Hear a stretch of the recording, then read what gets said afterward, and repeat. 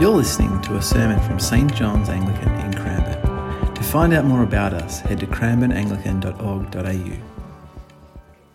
Well, we've been looking at the Psalms over the last couple of weeks. And I don't know about you, but Psalms are some of my favourite passages in the Bible. They're so full of encouragement, they're easy to understand. And so before we jump into the text this morning, I have a question for you. I want you to turn to the person next to you or a person near you and ask them over 30 seconds, what is your favourite psalm? You might not have one, but just turn to the person next to you. What is your favourite psalm?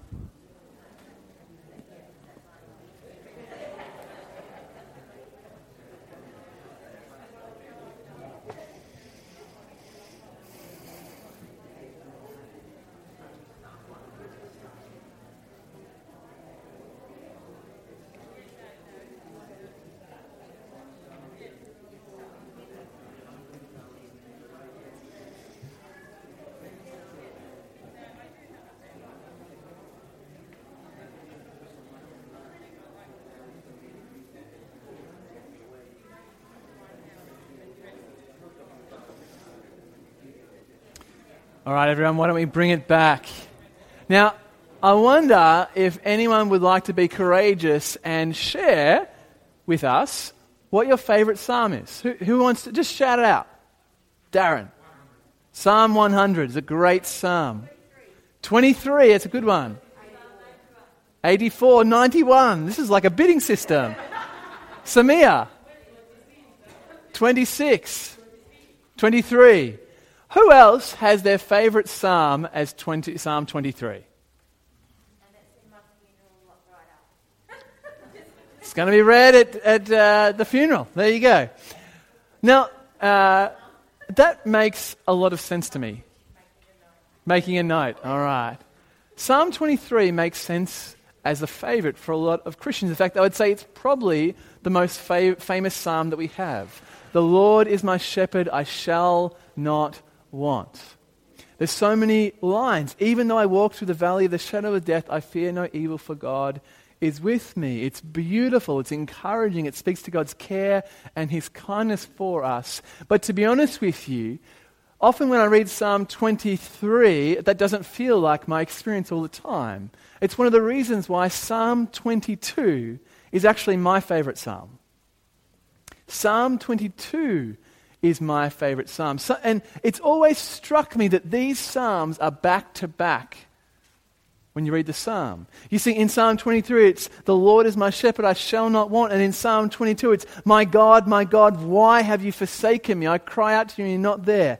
There is a big gap between those two psalms. My God, why have you forsaken me? And the Lord is my shepherd, I shall not want. In fact, I would suggest that the entire Christian life is lived between Psalm 22 and Psalm 23. There are going to be moments where you feel like the Lord is your shepherd, where you experience His kindness and His care for you in intimate and detailed ways, and there are going to be these times in your life where it feels like God is distant, when you cry out to Him and He is not there. And the reality of Psalm 22 is that it can feel uncomfortable for us to read. Because we know the gospel, we know what Jesus has done for us, we know that God cares for us, and so we read the words, my God, why have you forsaken me? And it feels uncomfortable on our lips. And yet it's a totally legitimate psalm and a thing to pray. I wonder whether one of the reasons we struggle with psalms like this is that we don't particularly sing songs like this in church anymore. I don't know how you would feel if Rashan got up one morning and was like, we're going to sing this new song. It starts out, my God, why have you forsaken me? What your reaction would be would probably be a bit shocked. You probably wouldn't want to sing that strongly. You definitely wouldn't sing as strongly as in Christ alone. You see, what's happened in most of our churches is that the majority of our songs are now encouraging or hope-filled. So CCLI, which is an organisation that looks after copyright of church music, released a survey basically detailing what each song is about. And in pretty much any given year, 5% of the top 100 songs used by churches year by year include some level of lament, some level of distress. In the Psalms, it's 40%. 40%, almost half the Psalms, detail sadness or distress or sorrow, crying out to God. And these Psalms were sung by Israel. These were the songs of Israel. This wasn't like moody songs sung by teenagers in their rooms. This was the songs of a nation, because they know that we experience sadness and sorrow and need to do something with it. The lack of lament hurts us. Now, I have nothing against happy songs. I chose the music this morning. I love In Christ Alone. I'm all for it. I'm for Psalm 103 and Psalm 23. I love it. It's just that sometimes those are not the psalms that you need or the songs that you need. When you had a miscarriage, when your marriage is on the rocks, when you're experiencing chronic illness, when you're experiencing sins that are coming after you like a wolf, you don't need Psalm 103. You need Psalm 23. My God, where are you? I need you right now. Psalm 22, I think, is one of the most Christian and most faith-filled psalms that we have, because did you notice the first two words? He says this: my God, the God who is mine, the God who I know, the God who I'm calling out to, the God who has loved me, the God who has cared for me, the God whose acts I know. That's the God I'm calling out to. This is not the cry of an angry atheist, like just scrunching up his fist and shaking him at the heavens. This is the cry of a Christian clinging on to God, saying, I know who you are. I need you to be who you are. Will you be who you are? It's not about doubting. It's about clinging. And in fact, the reason why this is so faith-filled is that this psalm is essentially about Jesus. Now, if you know your Bibles fairly well, you'll know that as read out this morning wonderfully by Anne, that Jesus quotes this psalm in Matthew 27. He says, Eli, Eli, lama sabachthani, meaning, my God, why have you forsaken me? But the similarities don't end there. You see, he says this in 46. But then in Psalm 22 verse 7 it says, all who see me mock at me, they make mouths at me, they shake their heads. And then in Matthew 27 verse 39 it says, those who passed by derided him, shaking their heads. Well, that's a bit weird. Then in Psalm 22 verse 8, David's enemies who are mocking him say, commit your cause to the Lord, let him deliver, let him rescue the one in whom he delights. It's a fairly specific kind of mocking, a fairly specific kind of insult. And what do the people who mock Jesus say? He trusts in God. Let God deliver him now if he wants to, for he said, I am God's son. When verse 16, this is a little bit of a tricky one because the Hebrew is a bit uncertain, but most translations have it translated, the end of it, they pierced my hands and my feet, just like Jesus' hands and feet were pierced. And then in verse 18 in Psalm 22, they divide my garments among themselves. They cast lots for my clothing, just like Jesus. See, David's describing his situation, and yet it reaches ahead prophetically to the life of Jesus. And let me humbly suggest that if Jesus can say these words, you can say these words. That if Jesus can lament, you can lament. That if Jesus can take his sorrow and his sadness to God, you can take your sorrow and sadness to God. I've heard before, whenever I've brought up that this is my favorite psalm, some people say, I could never pray a psalm like this. I could never say, my God, why have you forsaken me? I could never be, I just don't feel it's right. And that's okay if you're in that boat. But let me humbly suggest two things. One, if there is an aspect of our emotional lives that is off limits to God, That's a sign of immaturity, not maturity. God made all of you to be brought to Him. There's nothing off limits for Him because He made you, He knows you, He loves you. And so when we are happy, we can bring that to the Lord. When we're sad, we can bring that to the Lord. When we are anxious, we can bring that to the Lord. When we're joyful, we can bring that to the Lord. But if there is an aspect of our emotions that we can't bring to God, that's actually an area for growth. Every single aspect of our lives can be brought to Him. And so if you say, I could never pray this, maybe that's an opportunity for you to bring to the Lord and say, God, I want to be able to pray a prayer like this. I want to be able to bring my sadness, my sorrow, my distress to you.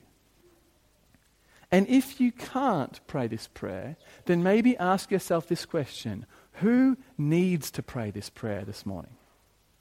Because you might not be in the place where this feels like your prayer, but I guarantee that someone here this morning will feel like that.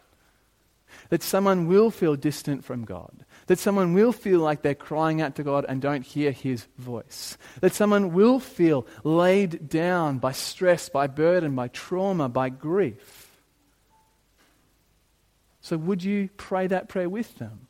Would you seek for who needs this prayer, this lament, this sadness brought to God? Because I guarantee that someone will. And in the psalm, what we see is that there are two situations playing out in David, the author's life, that are causing him this grief. Firstly, he has enemies surrounding him. It says, I am a worm and not human, scorned by others and despised by the people. All who see me mock at me. They make mouths at me. They shake their heads. Commit your cause to the Lord. Let Him deliver you. Let Him rescue the one in whom He delights. They're mocking him. His enemies are at his face. And his body is breaking down. The bulls encircle me. Strong bulls of Bashan surround me. They open wide their mouths at me like a ravening and roaring lion. I'm poured out like water, and all my bones are out of joint. My heart is like wax. It's melted within my chest. My mouth is dried up like a potsherd. My tongue sticks to my jaws. You lay me in the dust of death, for dogs are all around me. A company of evildoers encircle me. My hand and feet have shriveled. I can count all my bones. They stare and gloat over me. They divide my clothing among themselves, and for my clothing they cast lots. David's enemies have encircled him, and his body is breaking down. He's lost heart. He can count his bones. He's wasting away. So when grief comes to you, what do you do? When you feel sad, when you feel sorrow, when you feel depressed, what do you do? One of the things that I've had to do is reflect upon the way that I was taught to process my pain by my parents. See, my mum grew up in Numurkah, which is near Shepparton, right? So she's a country girl. And the way that she was taught by her mother and her grandmother and all the way down is that you don't ever tell anyone how you're feeling, ever, particularly if you're in pain. So my mum is incredibly stoic, right? There's been many times that she's been in hospital and not told us because she didn't think to tell anyone about how she was going. My dad, on the other hand, is not like that at all. Right? My dad is the kind of person that colds feel like flus feel like the end of the world, and anything worse than that is basically like prepare the funeral, right? It's ready to go. And my dad isn't the kind of person to internalize it like my mum. No, he lets every single person around him know exactly what's going on, right? So don't worry, if my dad has COVID, you would definitely find out, right? He'd let you know. The thing is that David doesn't really do either of those two things. He doesn't internalize his pain, and he doesn't necessarily complain to everyone around him. What he does is that he brings it to God, and then he starts remembering. He starts remembering what God is like and remembering what God has done. So in verses 3 to 5, it says this. So he starts out, my God, why have you forsaken me? And then 2 lines later, yet you are holy, enthroned on the praises of Israel. In you our ancestors trusted. They trusted and you delivered them. To you they cried and were saved. In you they trusted and were not put to shame. Yet it was, and then again onwards. So he's just had that, and then he's complained about his enemies to God. It says, yet it was you who took me from the womb. You who kept me safe from my mother's breast. On you I was cast from my birth. And since my mother bore me, you have been my God. What David does is bring all of his pain, all of his sorrow, all of his sadness to God. And then he starts remembering. You see, I would suggest that the number one most common command in the Old Testament is remember. Remember what the Lord has done. Remember how God has acted to your forefathers. Remember what God has done to your ancestors. Remember what God has done in Egypt. Remember what God has done in Canaan. Remember, because it's so easy to forget who God is. It's so easy to forget how God has treated us. And so they keep remembering and remembering what God has done because it shapes us. And in fact, this wasn't just a private song that would be sung by David in his room as he mopes and is sad. This is a song of Israel. This is a song that everyone would sing, that everyone was called to remember. Like literally the inscription at the top of Psalm 22 is to the leader, as in to the leader of worship. This was a psalm that says, hey Rashan, we're going to play this one on Sunday. That's what we're going to do. And I think it's for a couple of reasons, not only because it was meant to be communal, but they're also meant to help each other remember. I don't know if you've ever been in a circumstance where you were struggling to remember the goodness of God. I remember, I've shared this before, about the weeks after Sarah was diagnosed with cancer. And I was going to church and feeling like I just didn't have anything. I didn't know what to do. I didn't know what to pray. I was going because I knew it was the right thing to do. And I distinctly remember going to church, and it felt like the church was singing to me. The church was singing to me to remind me who God was, because I couldn't bring it to mind, and I didn't have enough strength or energy or hope or whatever it was, but they did, and so they helped me remember who God was in that moment. That's why it's so important to lament in community. Not just solo, not just on our own, but together. And one of the most incredible things about this psalm that starts off by saying, my God, why have you forsaken me, is at the end is totally exploding in thanksgiving and praise. Just read this. David says, he starts out, my God, you're so far from me. I cry to you, I can't hear you. He says, I will tell of your name to my brothers and sisters. In the midst of the congregation, I will praise you. You who fear the Lord, praise him. All you offspring of Jacob, glorify him. Stand in awe of him, all you offspring of Israel. For he did not despise or abhor the affliction of the afflicted. He did not hide his face from me, but heard me when I cried to him. From you comes my praise in the great congregation. My vows I will pay before those who fear him. The poor shall eat and be satisfied. Those who seek him shall praise the Lord. May your hearts live forever.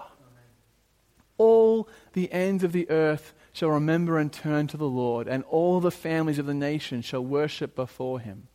For dominion belongs to the Lord, and he rules over the nations. To him indeed shall all who sleep in the earth bow down before him, shall bow at all who go down to the dust, and I shall live for him.